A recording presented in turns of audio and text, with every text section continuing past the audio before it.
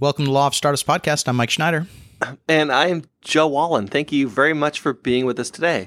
Today, we are lucky to have on the show Bob Crimmins. Bob is a longtime member of the Seattle startup community, and he's the founder of a chief instigator of something called Startup Haven, which is an event company that runs Seattle Startup Poker 2.0. Bob, welcome to the show. Thank you. Pleasure to be here. Thanks for inviting me. Yeah, for sure. So, Bob, tell us about. I mean, there's so many things to talk about. You've been involved in some great companies. Mm-hmm. You've been involved in some great Kickstarter campaigns. You run this thing called Startup Poker 2.0, which is really cool, which is expanding to new cities. Just talk to us about what's motivating you today. Like when you get up in the morning, what gives you that motivation to keep going and pushing along? Well, so I feel like I'm a founder at heart. I will always be a founder. I'm not actively working on my next big startup right now, but I will be sometime in the future. I don't know when that will be. Funny thing about doing a handful of startups and then working with a lot of other startups is you develop a filter for what counts as a good idea. And for me, of all the things I've learned, and I try to share this with founders, especially early founders, as much as I can and as often as I can. So I'll take this opportunity to share this one thing that I think I've learned after doing startups for almost 15 years. There are lots of good ideas. And we've often heard people say, oh, ideas are cheap, right? It's execution that counts and so forth. But I don't think that's actually right. It doesn't go far enough. Execution is necessary. A good idea is necessary. Neither one of them are sufficient. It takes a lot to make a good idea into a good startup. And I think job number one for every founder is to figure out whether or not the good idea that they have is also potentially a good business. Many, many ideas are really, really good ideas. You get them get them on a stage in front of 100 people, tell us your idea. Okay, great. Sounds like interesting. Who likes the idea? 100 hands go up. That's a good idea. I like that a lot. Okay, is it also a good business? I don't know. There's nothing imprinted on a good idea that makes it also a good business. But as founders, we're passionate about what we do, and we get an itch, and we got to scratch it, and we end up spending a lot of energy, and not only our own energy, right? The energy of our family and our colleagues, our friends who we bring into this thing, trying to prove that this good idea is also good business. But as it turns out, the universe of good ideas is really big, but the universe of good companies is actually quite small. And so, you better first figure out whether or not this good idea that you have even could be a good business. Now, there's a lot that goes into a good business, and certainly, I don't know who doesn't suck at telling whether or not any given startup in the very early stages is going to be a big success. I suck at it. I've seen hundreds of companies. Joe, you've seen a lot of companies as a lawyer. Investors see a ton of companies at a deep level, and they still suck, right? I mean, 10% is a great hit rate, right? So, well, it's not. Yeah, you miss a lot. Like I've known lots of great investors who miss great investment opportunities. I mean, it's sure. Just, wait, what happened? And the problem with that, of course, is that there's a lot that can go wrong when you're trying to build a company. And even if you have, look at Techstars. I'm a mentor for Techstars. I love the program. There's a lot of great incubators, accelerators programs out there. There's a lot of ones that, I don't think really perform. However, one thing that I think we've learned in the corpus of best practices for startups in the last decade or so is team is utterly important. You have to have a really, really solid team. And in fact, if you ask, someone from Techstars, what do you look for in the startups that you bring in? They'll say, well, we look for three things. First is team, second is team, and third is team, right? Right. And having location. Yes, exactly. And so I get that. I think that's smart. But even that doesn't guarantee success. So you could have and if you don't have the benefit of being selected from 600 or 700 teams by really smart people who have a good eye for what's potentially a good company. You're just a founder. You're just trying to work on this idea. So many things can go wrong, even if you have a great team, right? Even if you have funding, even if you have a beautiful product in a huge market. So many things can go wrong. The failure rate is extraordinarily high, even if you have all these things in your favor. So what do you do? So here's my prescription for really early founders. Okay. And if you're a serial founder and you've done it before and you've got some instincts on this stuff and you've got some other experiences and relationships and things that help you navigate the course, then this advice probably isn't good for you. But if you're an early founder, I say, yes, you got to be passionate. And we all agree that you got to be passionate about some idea. But again, I almost feel like that's trivial. It's necessary but utterly insufficient. And I don't think we tell founders squarely enough that your passion is unimpressive. It's the cost of getting in the door. If you don't have passion, I don't even want to talk to you, right? You should go get a job at Amazon or Microsoft or wherever. But don't be fooled that your passion gives you this special edge that's going to make you overcome that 5% barrier, right? Now, if 95% of startups fail, 5% are successful. How do you get in the 5%?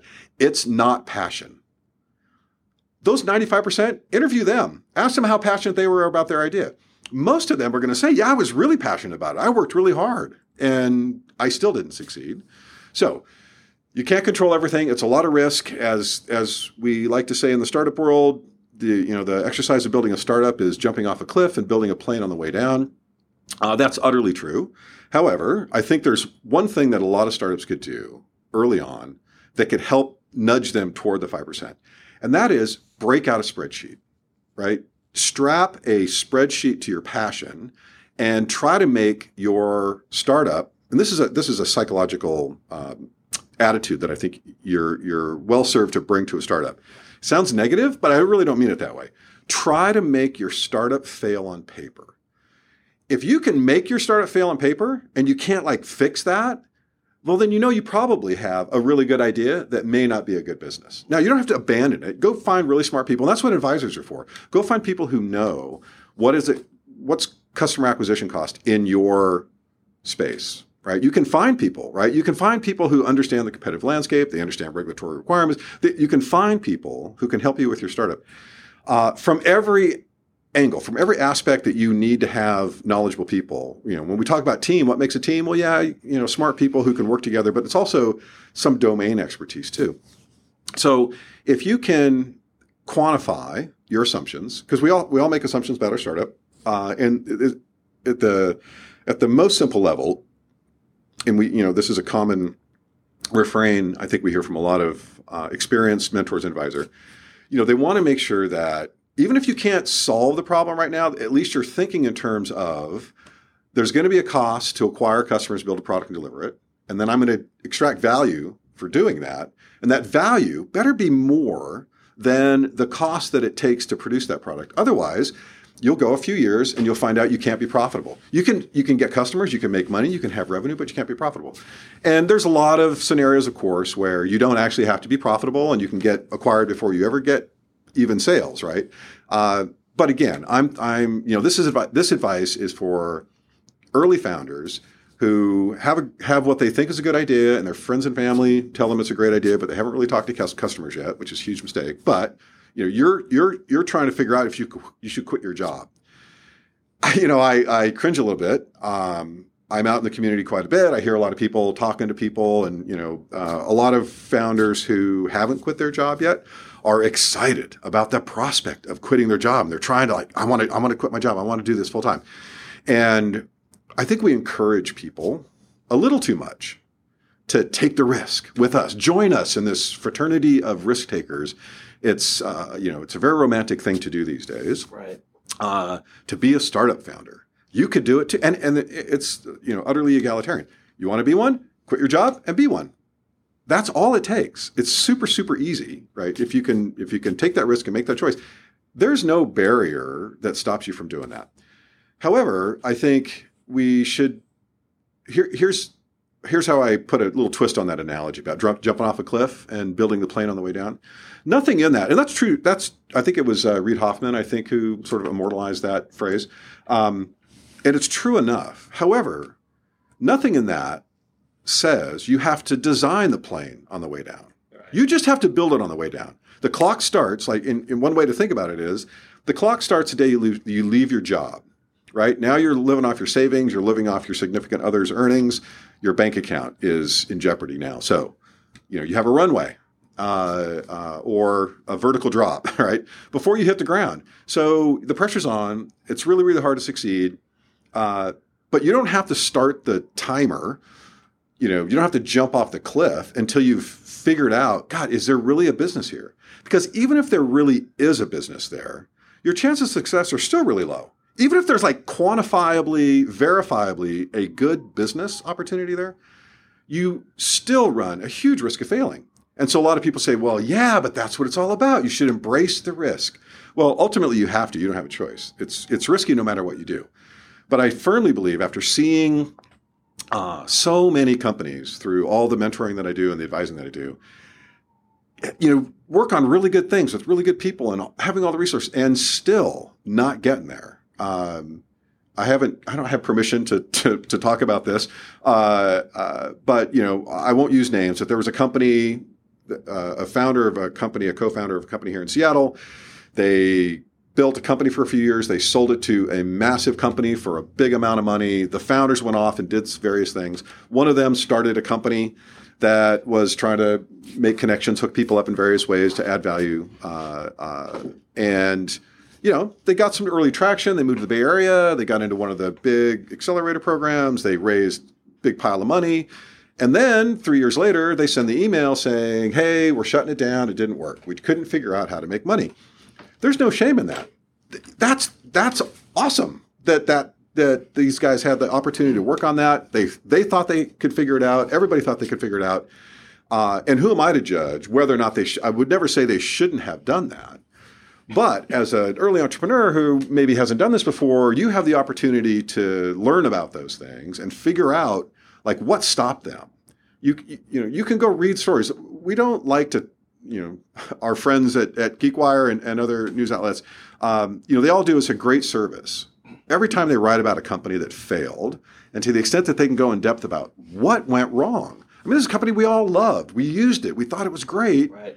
And it failed. Wait a minute. That one wasn't supposed to fail. That one had super smart people, experience, resources, credibly a good idea, and they still didn't make it, right? So as an early entrepreneur, getting into this for your first time, my advice is, and often I'll spend, my rule has been, I don't know if I can sustain this, but like anyone who is a serious founder who wasn't working full-time at some job, I'll have coffee with you.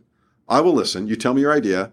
Tell me your traction, your progress, what your plans are, what you need help with, and I'll just have coffee with you, right?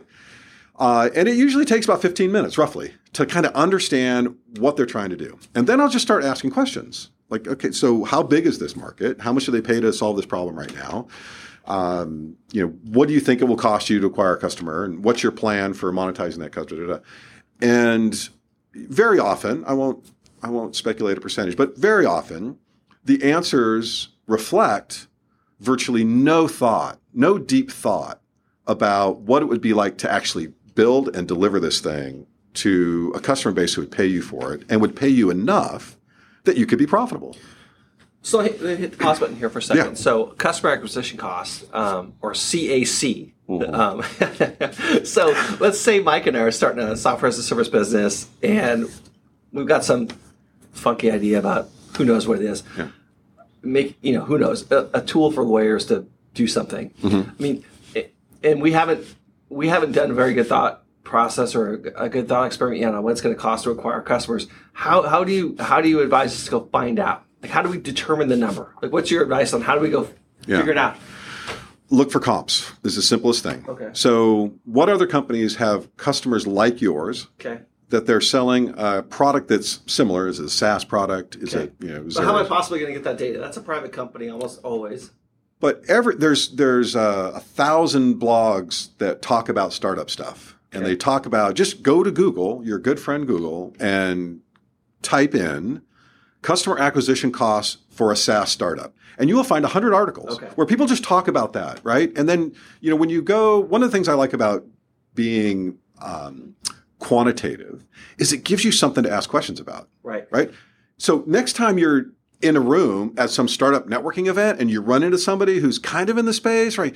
Oh, hey, I'm trying to figure out like what would a reasonable cost of acquisition be for a customer in this space? You're kind of in my, what are you guys saying? Oh, well, I don't know if I can talk. Just have a conversation, talk them into telling you something that can be helpful. But if you never think about that question and you never try to quantify it, you'll never be able to answer it. Right. And it's really, really important to be able to answer it. In fact, there's another company, and I won't use names, but there is a company that was doing really, really well. They raised great money under what most people would call unbelievable terms.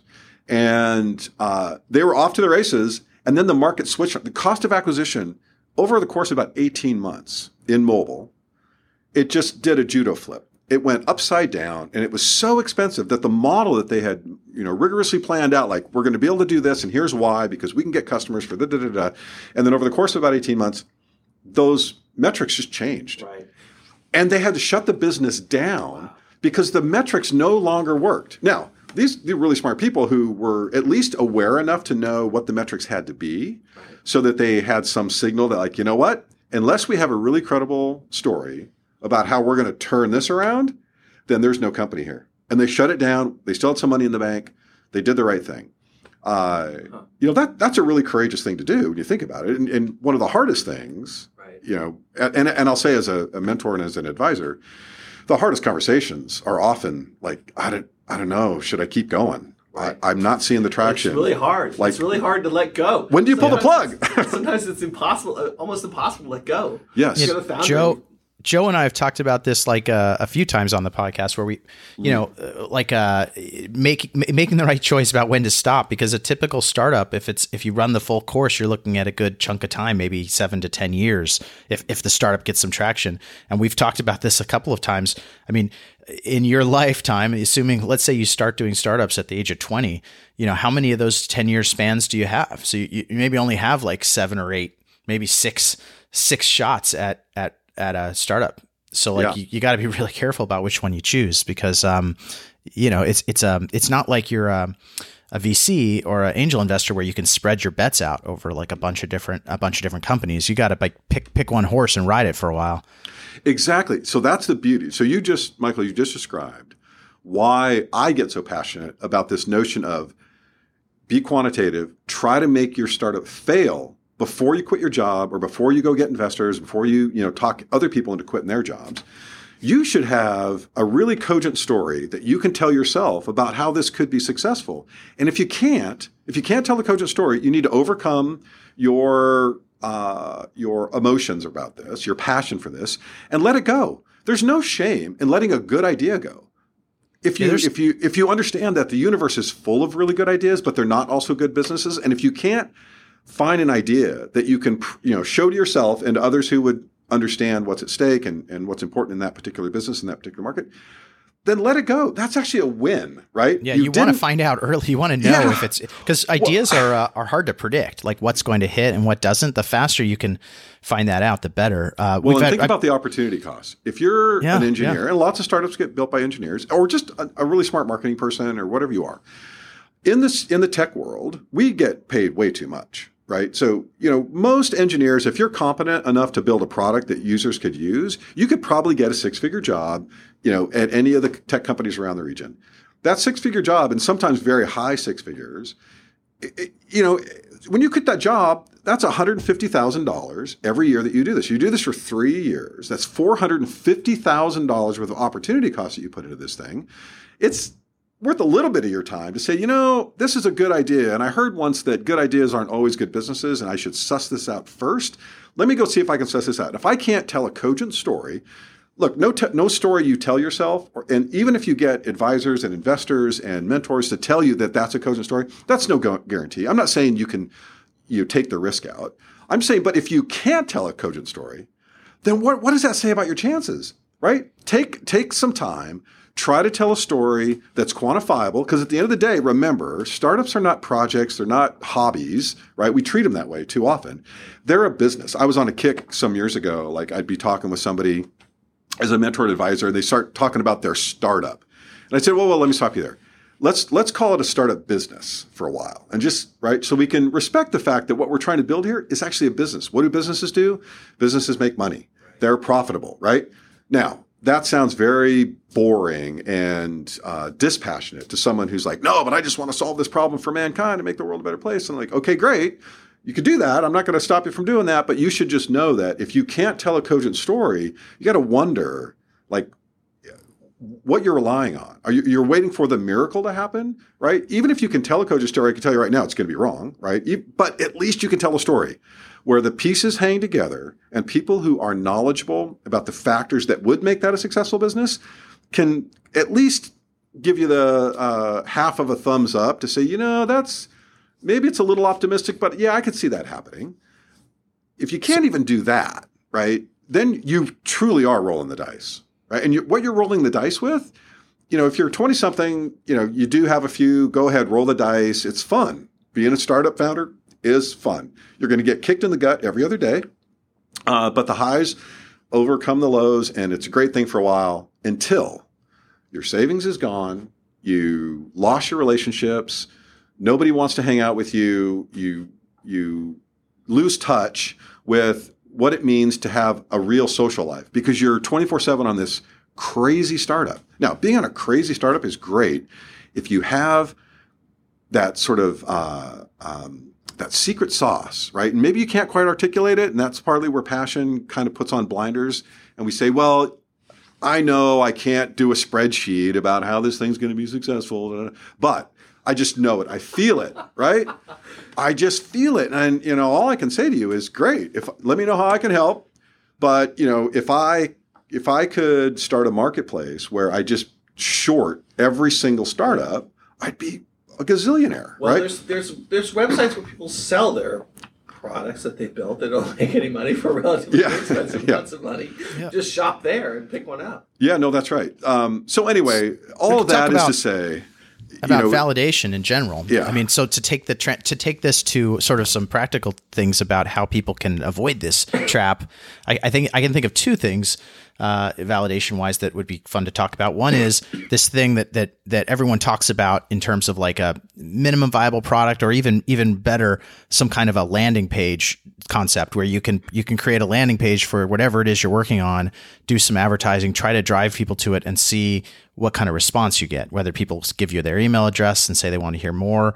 Even I've heard of people going to the extent of putting a buy button next to whatever it is they're selling and seeing if they can get people to convert. And then once they convert, they say, oh, sorry, this thing isn't ready to ship or so give us your name. But just to see what it looks like and how hard it is to get someone to click that buy button for whatever the idea is.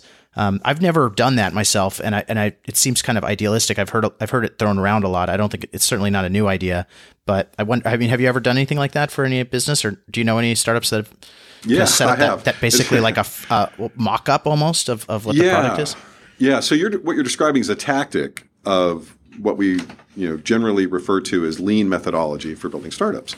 And the notion that you need to talk to customers first and then respond to what they tell you they want instead of what you think they want. And I think that for many, many, many decades, the principles that drove startups were someone with some domain expertise who saw a problem said, oh, I can solve that. And then they would go off and they'd work 18 to 36 months to build some big fat thing, and they'd launch it. And then, big surprise, they got it wrong.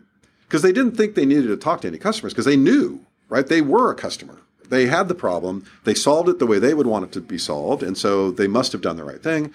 Right. That's, I think, pretty widely accepted as bad practice, right? We don't do that anymore, or we shouldn't. Lots and lots of early entrepreneurs do that. And some experienced ones do. But and it does work sometimes. And we have this challenge generally for startups.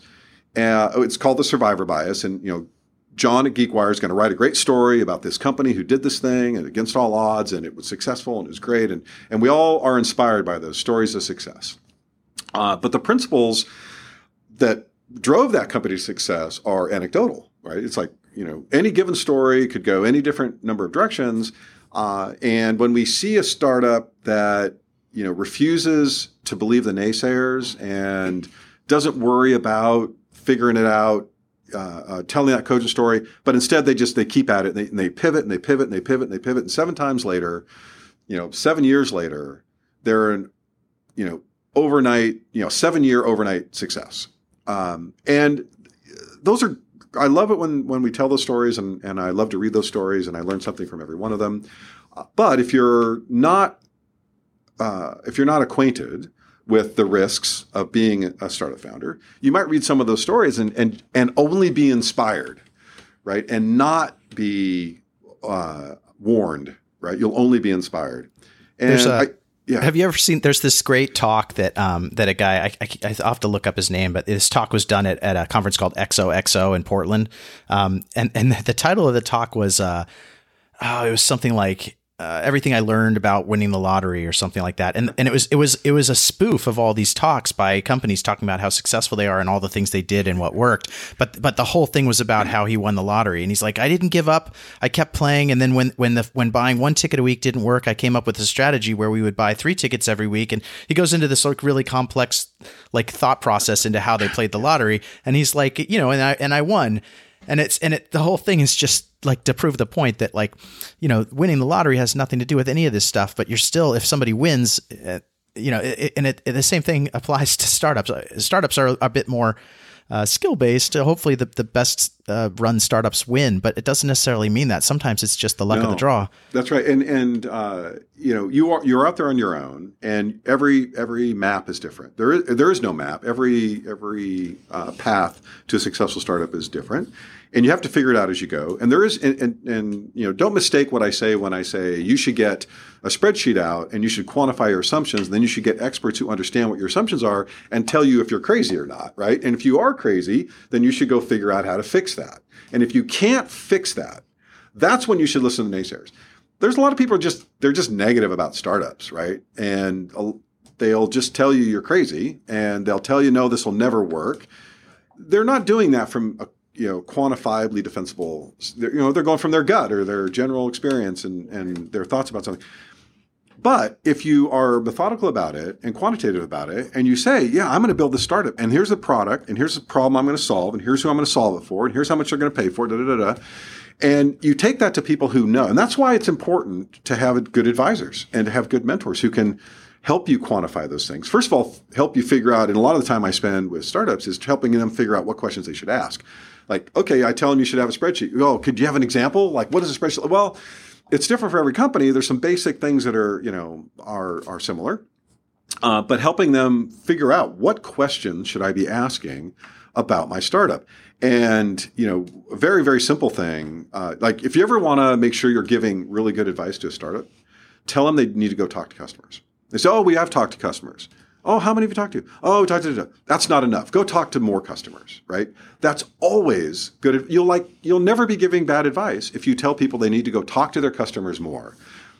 The reason that that's almost never bad advice is because startups almost never do that enough. So they can always do it more. And when they do that, they collect more data that informs their assumptions, that feeds into this model that they have, this idea around.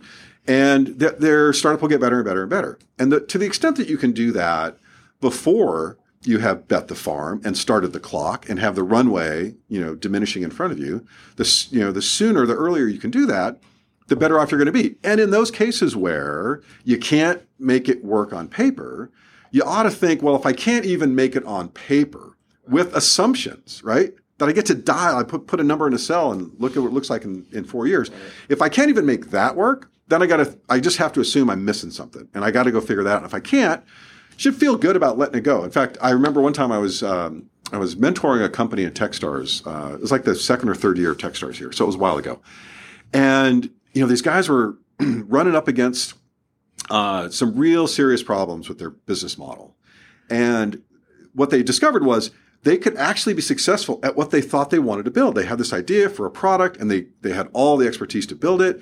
They could sell it to customers that they had in mind. They had this market strategy. And what they found was, even if they were successful in building the product that they wanted to solve the problem that they wanted for the customers that they wanted, and that those customers would pay what they wanted them to pay, it still was not a viable business, right?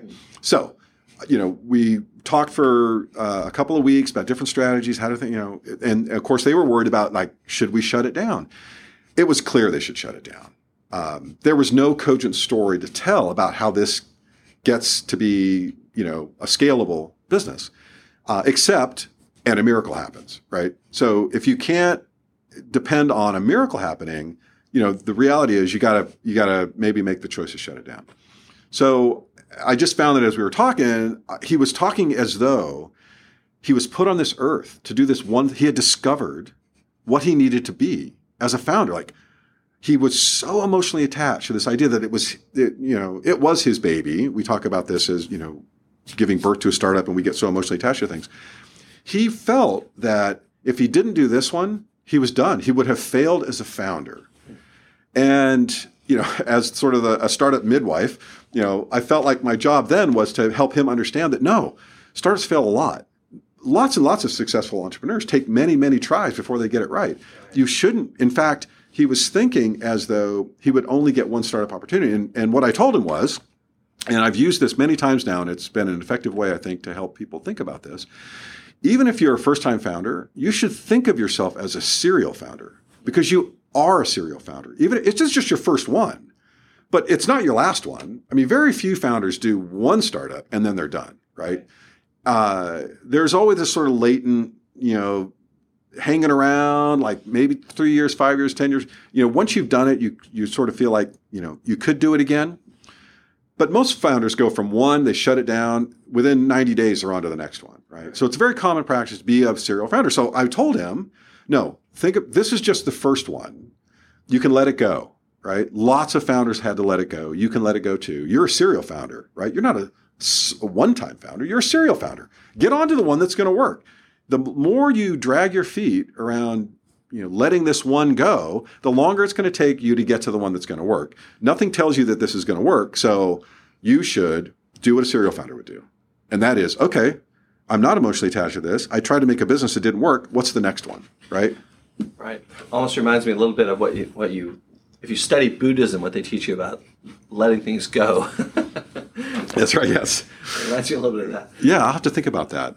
Buddhism in practice for startups. Yeah. I mean, the idea. Yeah, that's a tough one, though, because, you do get so intensely, just sort of fixated on something that you're working on. It's human nature. I think that's one reason why I tell people, I'm like, hey, the best reason to have an advisor is not necessarily because they're smarter than you or anything like that. It's because they're not in the weeds with you. They're not fixated like you are. They're elevated. They're above that. They're spending most of their time doing something else. And so when you go and talk to them once every month or 2 months, they're not they haven't been in the weeds with you for 60 days. And so you're going to see things you haven't seen.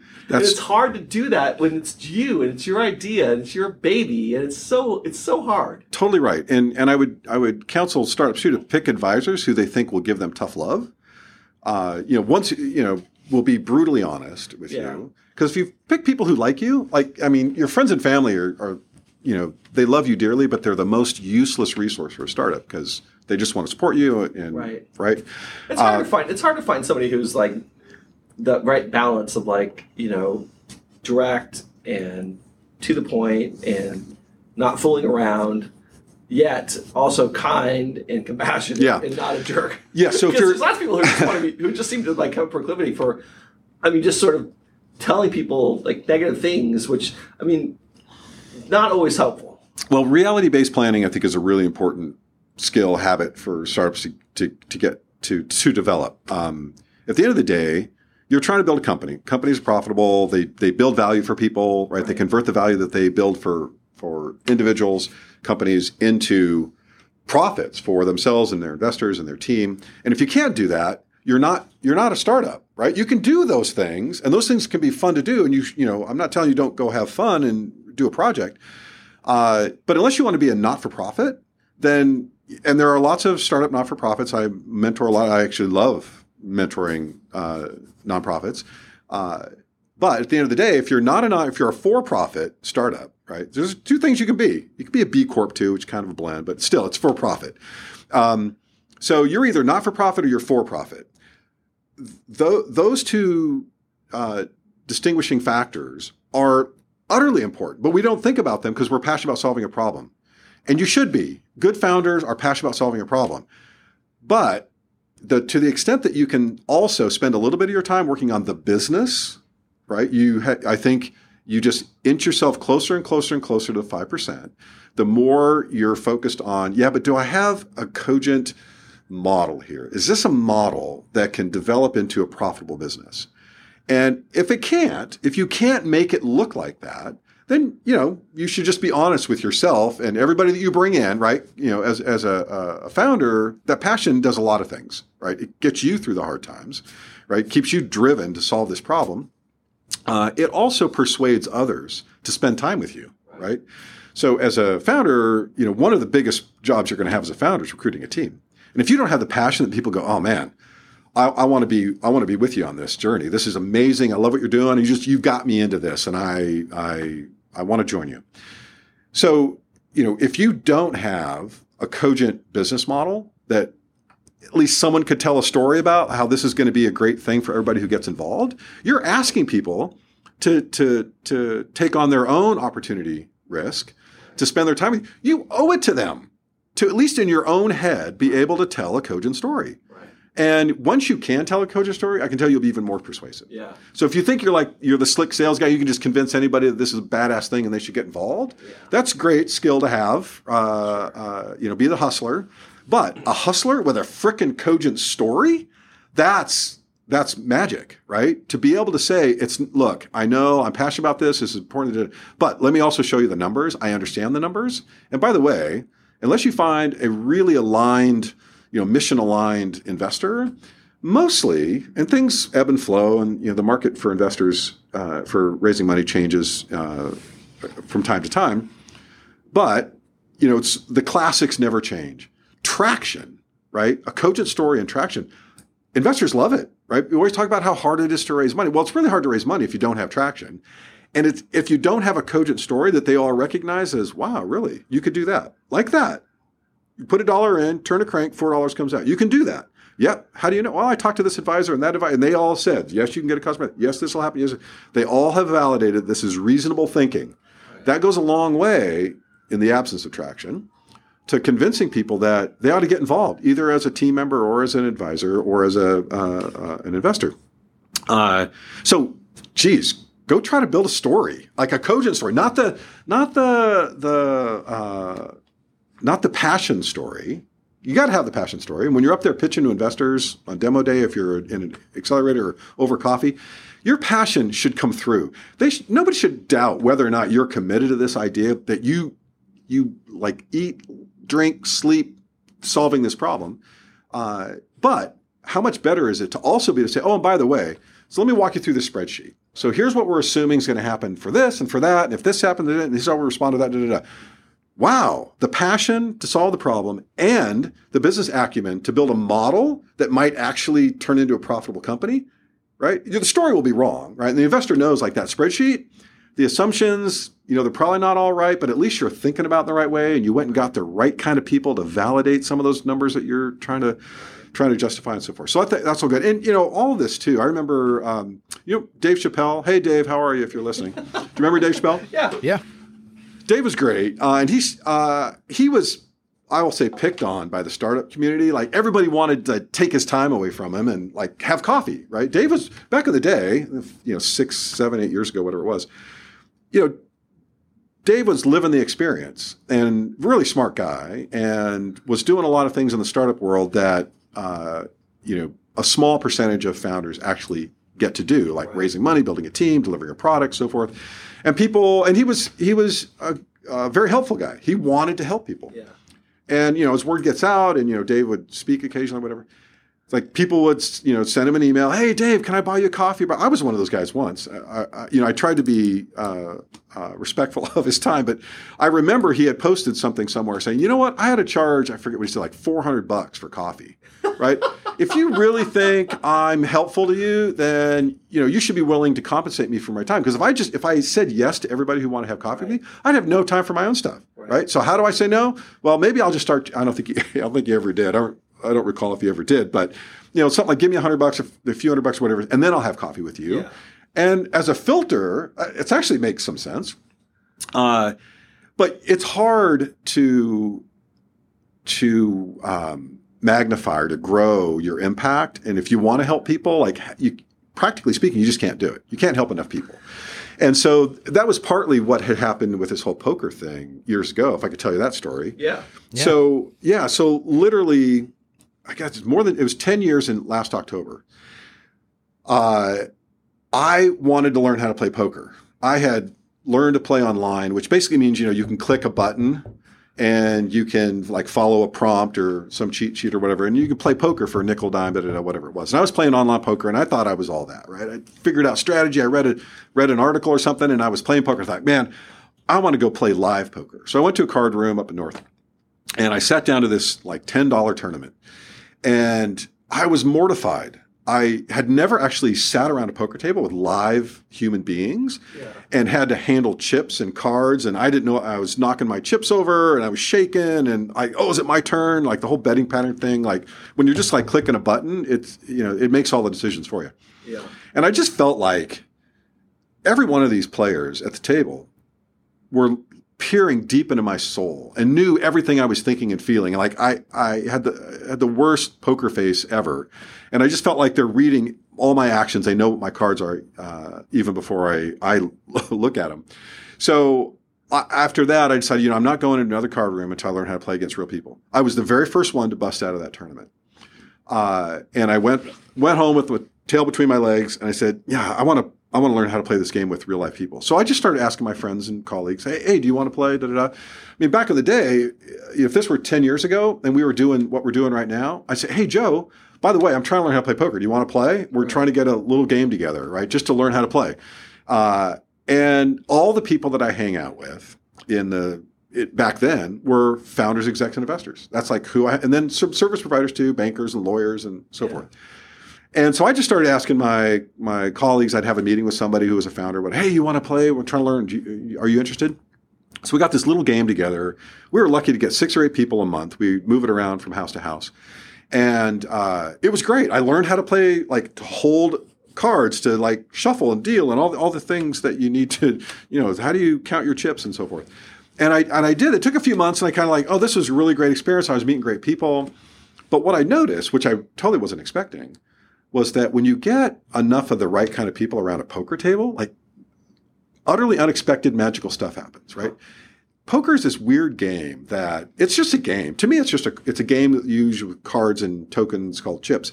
But it has this interesting pace where you sit around the table, like you're not in every hand, so you have time to it's quiet. You can chat to the guy, hey, what are you working on? How was summer? Whatever you're doing. You can just get to know somebody, right? And then there's these crescendos of like a really big pot and everybody's on edge, like, oh my God, this is right. Or there's a really bad beat where somebody's just so confident they got, aces full of kings and, somebody comes up with 4 nines and blows right. Some really bad beat. They suck out on the river, if you know poker.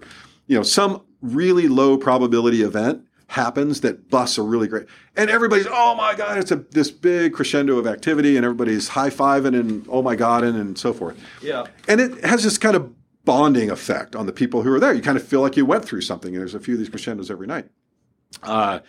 So after going through this a few months, and in addition, we were sort of kicking the families out. Whoever's house it was at, it's like, we'd be there till 1 or 2 in the morning. Yeah.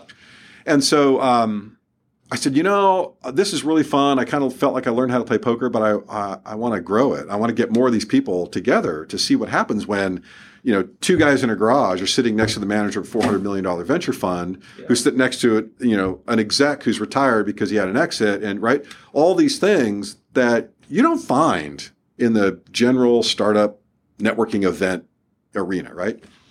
So I moved it to my office. My startup at the time, we were downtown. We had a nice big office that we could easily fit 2, maybe 3 tables in, and just started growing the invite list, right? And sure enough, it went to. We always had 2 tables, then we always had 3. And then all of a sudden we had to move to the big conference room in our building down on the 2nd floor because now we had 4 tables and then 5 tables, and it was like, it was free. It was always free, but it would sort of sell out, right? We'd be at capacity. Right. And I'm like, wow, that's amazing. I'm meeting all these amazing people. People are coming together, helping each other. At the time, I was just buying the beer and pizza myself. Yeah. And Voyager Capital said, hey, this is really fun. Why don't you let us sponsor? I'm like, oh, sponsor? Well, I don't want you to write me a personal check. I got to create something for you to write a check to. So I created this thing called Startup Haven.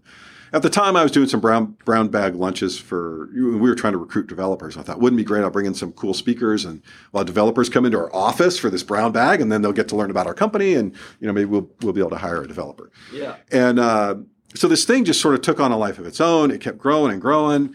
We were at waitlist most months, but then word got out. Guys like you, Joe, you ruined it for everybody. Jesus, it was me? Well, you're kind. Oh my God. So certainly, if you did have an event where it was founders, execs, and investors coming together once a month, like 40 or 50 of them. Yeah. And I said, hey, do you want to come? You'd probably say, yeah, I'll go to that. That's that's perfect for me, right? Yeah. And so sure enough, as the invite list grew, there were lots of my friends who were service providers were all great people, love them dearly, fun to play poker with. Yeah. But at the end of the day, when you're like at capacity and you have to start telling people no, like we're full. Yeah. And I'm telling entrepreneurs and investors, sorry, we're full because Joe RSVP'd the moment the invite went out because he was going to have a seat at that table. Yeah. So after some time, I forget how many months this was, it's probably 18 months or so into this.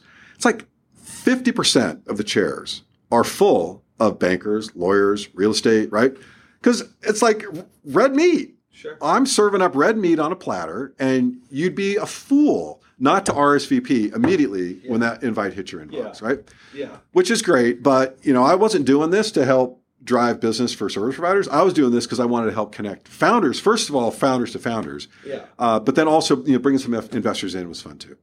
So there was a Black Thursday, and I cut everybody off. Wow, crazy. I took every single service provider who was on the invite list off, and I sent them a nice email saying, hey, love you like a brother, but here's the deal.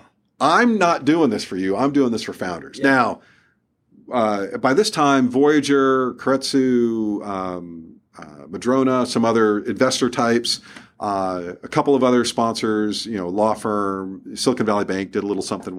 They're like, hey, let us help out, right? Let us help out.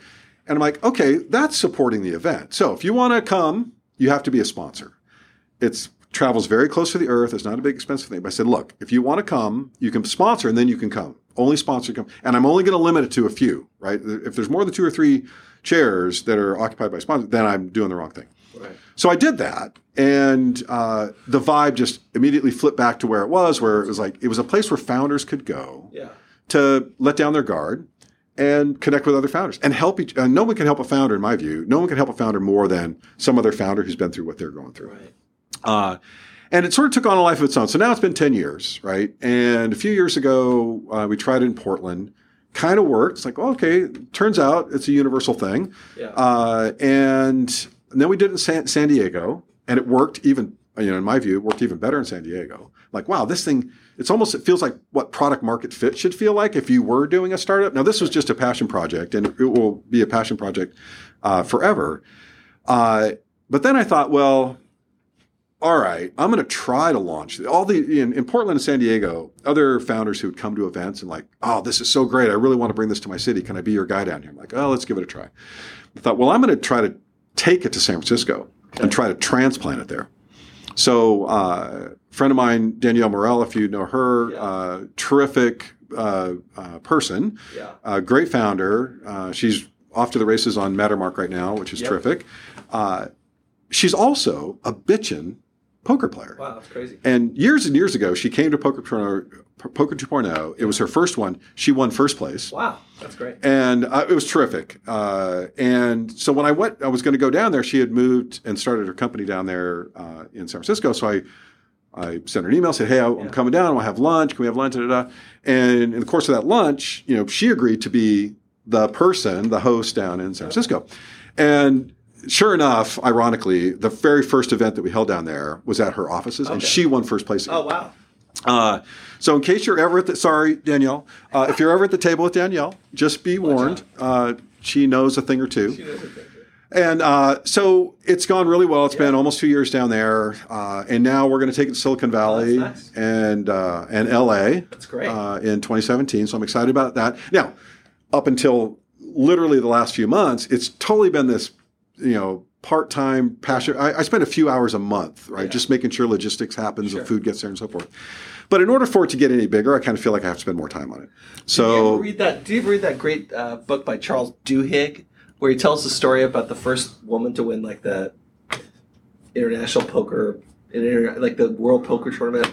no, huh? There's a great book by a guy named Charles Duhigg. Ooh. It's spelled Duhigg.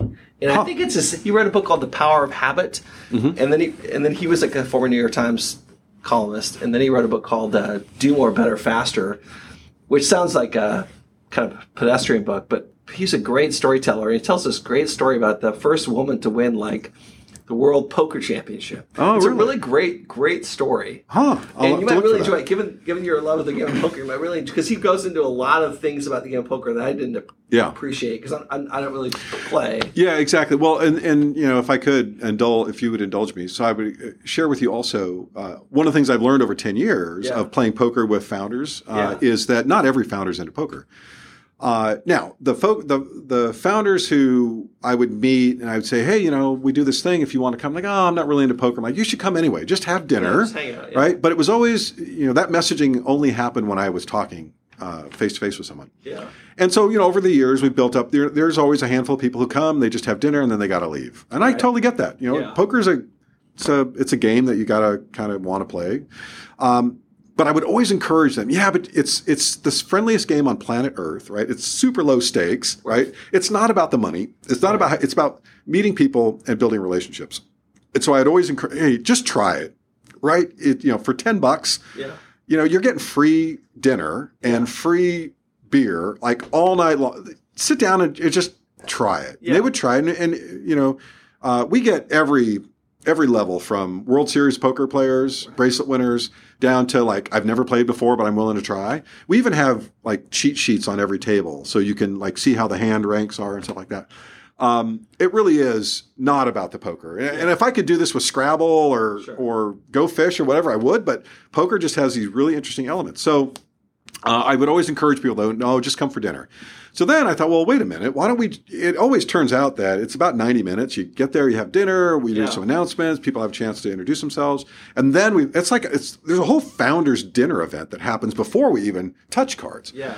So, so over the last few months, sort of, we split that into really two things. There's two, you can reserve, when you RSVP, you can RSVP for dinner only, or you can RSVP for dinner and a poker if you want to play the poker. And I think that's really helped people sort of get over their it's not a fear of poker, but it's just this disregard for poker. Like, I don't care about poker. It's gambling, or it's just a silly game and I don't get it. Sure. It's always struck me correct me if I'm wrong. Mike, you can please chime in here, but poker's always struck me as a game that's like the perfect combination it's a combination of skill and BS. There's some combination there. It appeals to a broad cross-section of people because it does require a kind of a complexion of skills, right? It's not pure skill. Yes. It's not just pure knowledge. There's some sort of Yes, it's definitely a skill-based game. However, depending on how the game is structured, there's always an element of luck, right? Because when you play in fact, even if it's a purely gambling game, you can only really measure results over a very long period of time, right? Where the statistical swings can happen, and then in the long run, your results over the long run are what matters. Now, in poker, you play any given poker game. You could be, the best player in Seattle and lose to the worst player in Seattle. That could happen. The card could just come the wrong way and you could lose. Right. Now, over the long haul, right, I'd want to bet on Phil Gordon, right, before I would bet on you every single time. Safe bet. Yes.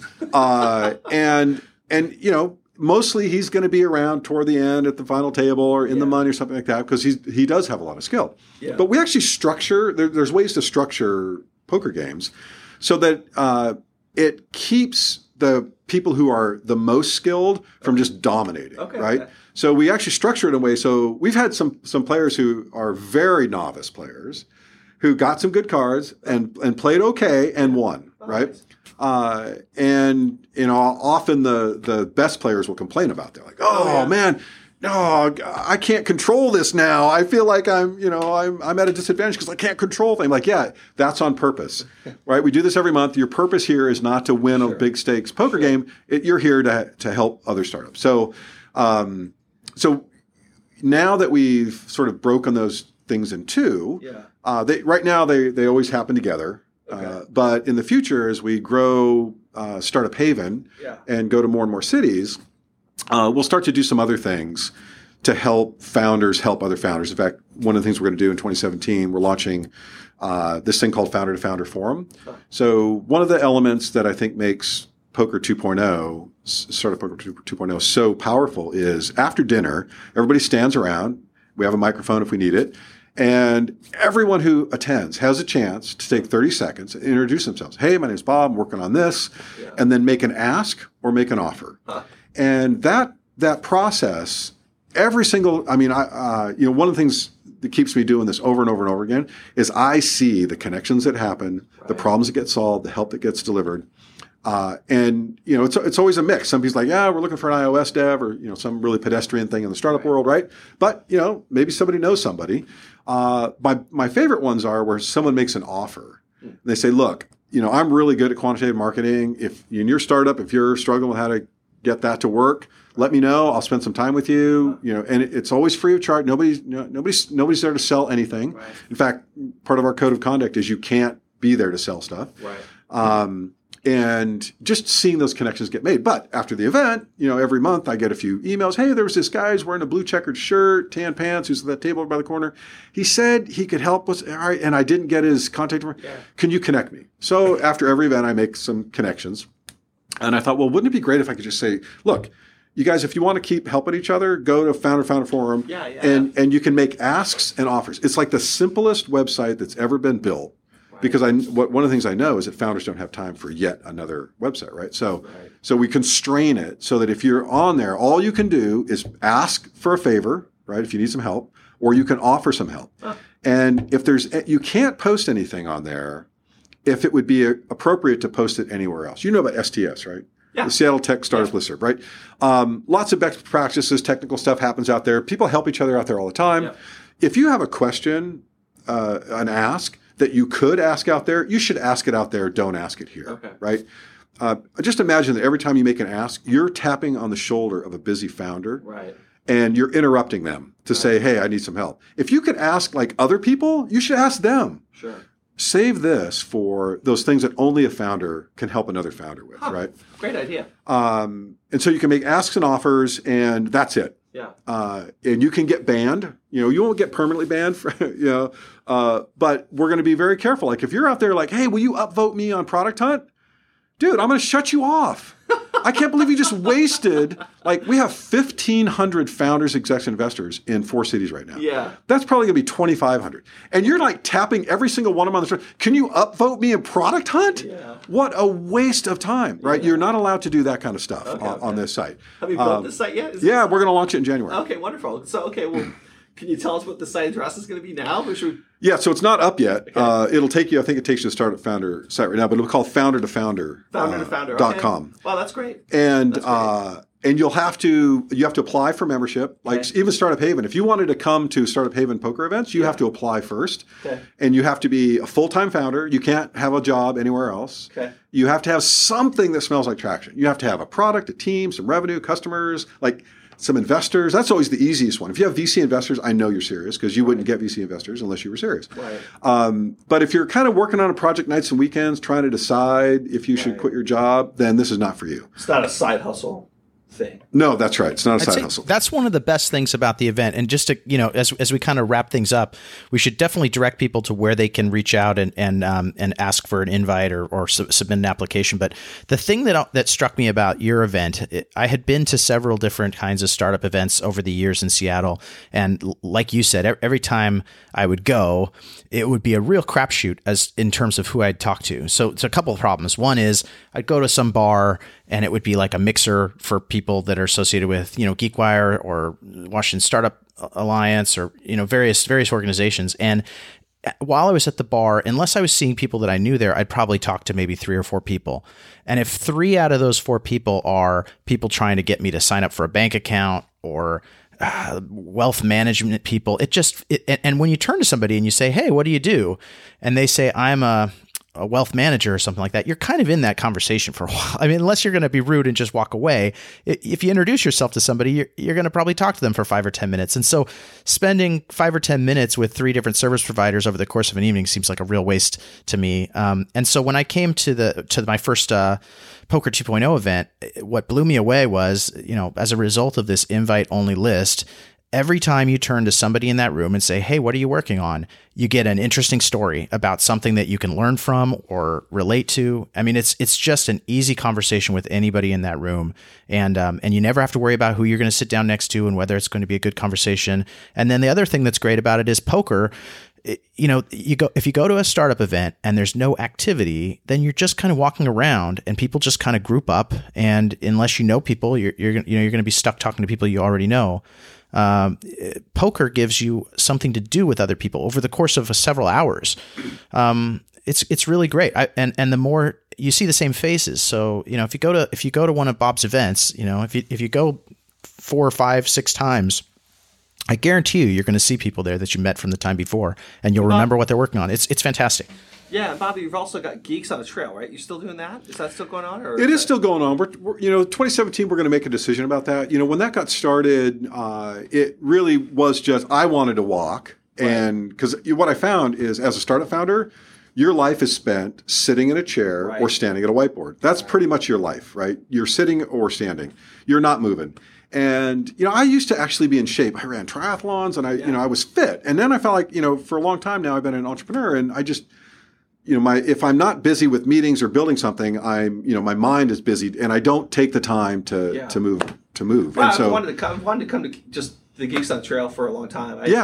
So what we did was we said, okay, if you want to come, it used to be, we had 4 days a week. And it was I was hosting the one at Green Lake, and and John Seacrest was doing one on the east side, and then I was doing one down at Myrtle Edwards Park, and we tried to make it so from anywhere you could find, and you could do either an hour walk, sure. Which is about 3 miles, or you could do the 2 hours, which is about 6 miles. Yeah. And the emphasis was on make it productive time. It doesn't have to be a waste. Make phone calls, schedule a walking meeting. Do your email on your mobile while you're doing it, right? Sure. Bring a sketch pad and write down, whatever you're not there. You don't have to be social if you don't want to.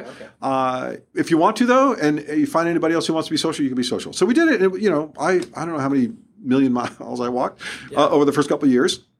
But then I found that, it was too much of an effort, frankly, to have to show up and host the thing, right? Yeah. I wanted it to be people would show up if they wanted to kind of hang out and walk with other founders. Or they wouldn't, right? And if you showed up and you waited 5 minutes and nobody else showed up, you should just go do the walk by yourself. Yeah, for sure. And we had people who were signing up. We set up a meetup.com site for it. We had, I don't know how many people we have signed up for now, 75 or something have signed up for it.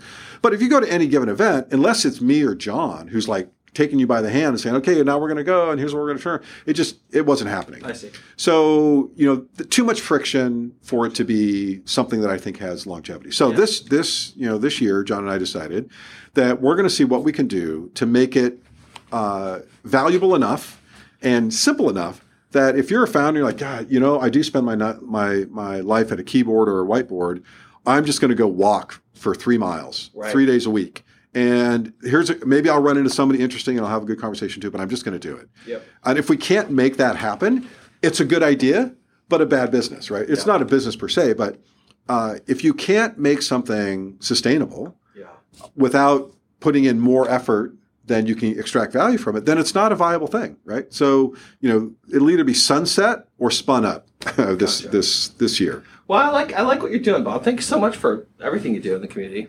My pleasure. Did you see your dad was a radio guy? Yeah, he did. He had a radio show in California, Central California, for 15 years. Wow! And then he had a cable television show. It was he had the distinction of having the longest running phone-in live cable television show in the country. Wow! I don't know if it's still a standing record, but yeah. So wow. This sitting across from a mic with you feels a little bit familiar now. Well, I think you picked up some of your dad's voice. Yeah, well, if you talk to me at 6:30 in the morning, my morning voice is a radio voice, and then it just turns into mud later in the day. That's great. Well, it's awesome to have you on the show. Okay, so sometime in January, founder2founder.com is going to launch. Yes. And if people want to find out how to sign up for Poker 2.0, how do they do that? So go to startuphaven.com, Okay. and right in the middle of the page, there will be a button that says apply. Okay. And there's a very simple, literally 90 seconds to fill out a form. That form will trigger an alert. I'm putting together a membership board. Now, there's so many people that I need, I can't do it all myself. And frankly, I don't want to be the decider on who gets in and who doesn't. So I want to bring a couple other people into that decision process. But, just know that what we're looking for is you're a full-time founder. Okay. You're not working nights and weekends. You don't have a full-time job. Right. You might be consulting on the side a little bit, but if you're consulting 40 hours a week and then you're doing this on the side, it's probably not a good fit. Okay. And you have something that looks like traction. You have a product, you have some customers, revenue, some investors. You have something that looks like you're not just a lone wolf with an idea trying to scrape it out. Not that I don't admire that, but in terms of creating value for everybody who's going to attend these events, we're going to have people come to startup poker events who have exited multiple times, who have raised millions and have millions in revenue and millions of customers. And, they can help people at a very high level, right? You're not ready for that kind of help yet, right? So we're trying to build a group of people who can all help each other. Now, you may have domain expertise that, Jonathan Spazzato could really use, right? But the chances are, there's a disparity, an imbalance in that relationship. So we're trying to create an environment where founders can help founders. And you have to achieve a certain level of in it in order to be able to benefit and to benefit others. Yeah, it's great. Well, Bob, I'm really glad you made the time to join us today. This is great. And maybe we'll have to have you on another time. I know Bob has a whole nother great story about a Kickstarter project that he ran with his daughters, which I find to be particularly inspirational as a parent. And so we got to have you back on to talk about that at some point. But I would we should love probably to do wrap that. up now. I'm grateful for you guys. Thank you so much for having me down here. And I had a great time. Yeah, super fun to be on the show. Have you on the show. Thanks. And thanks everyone else for listening. We'll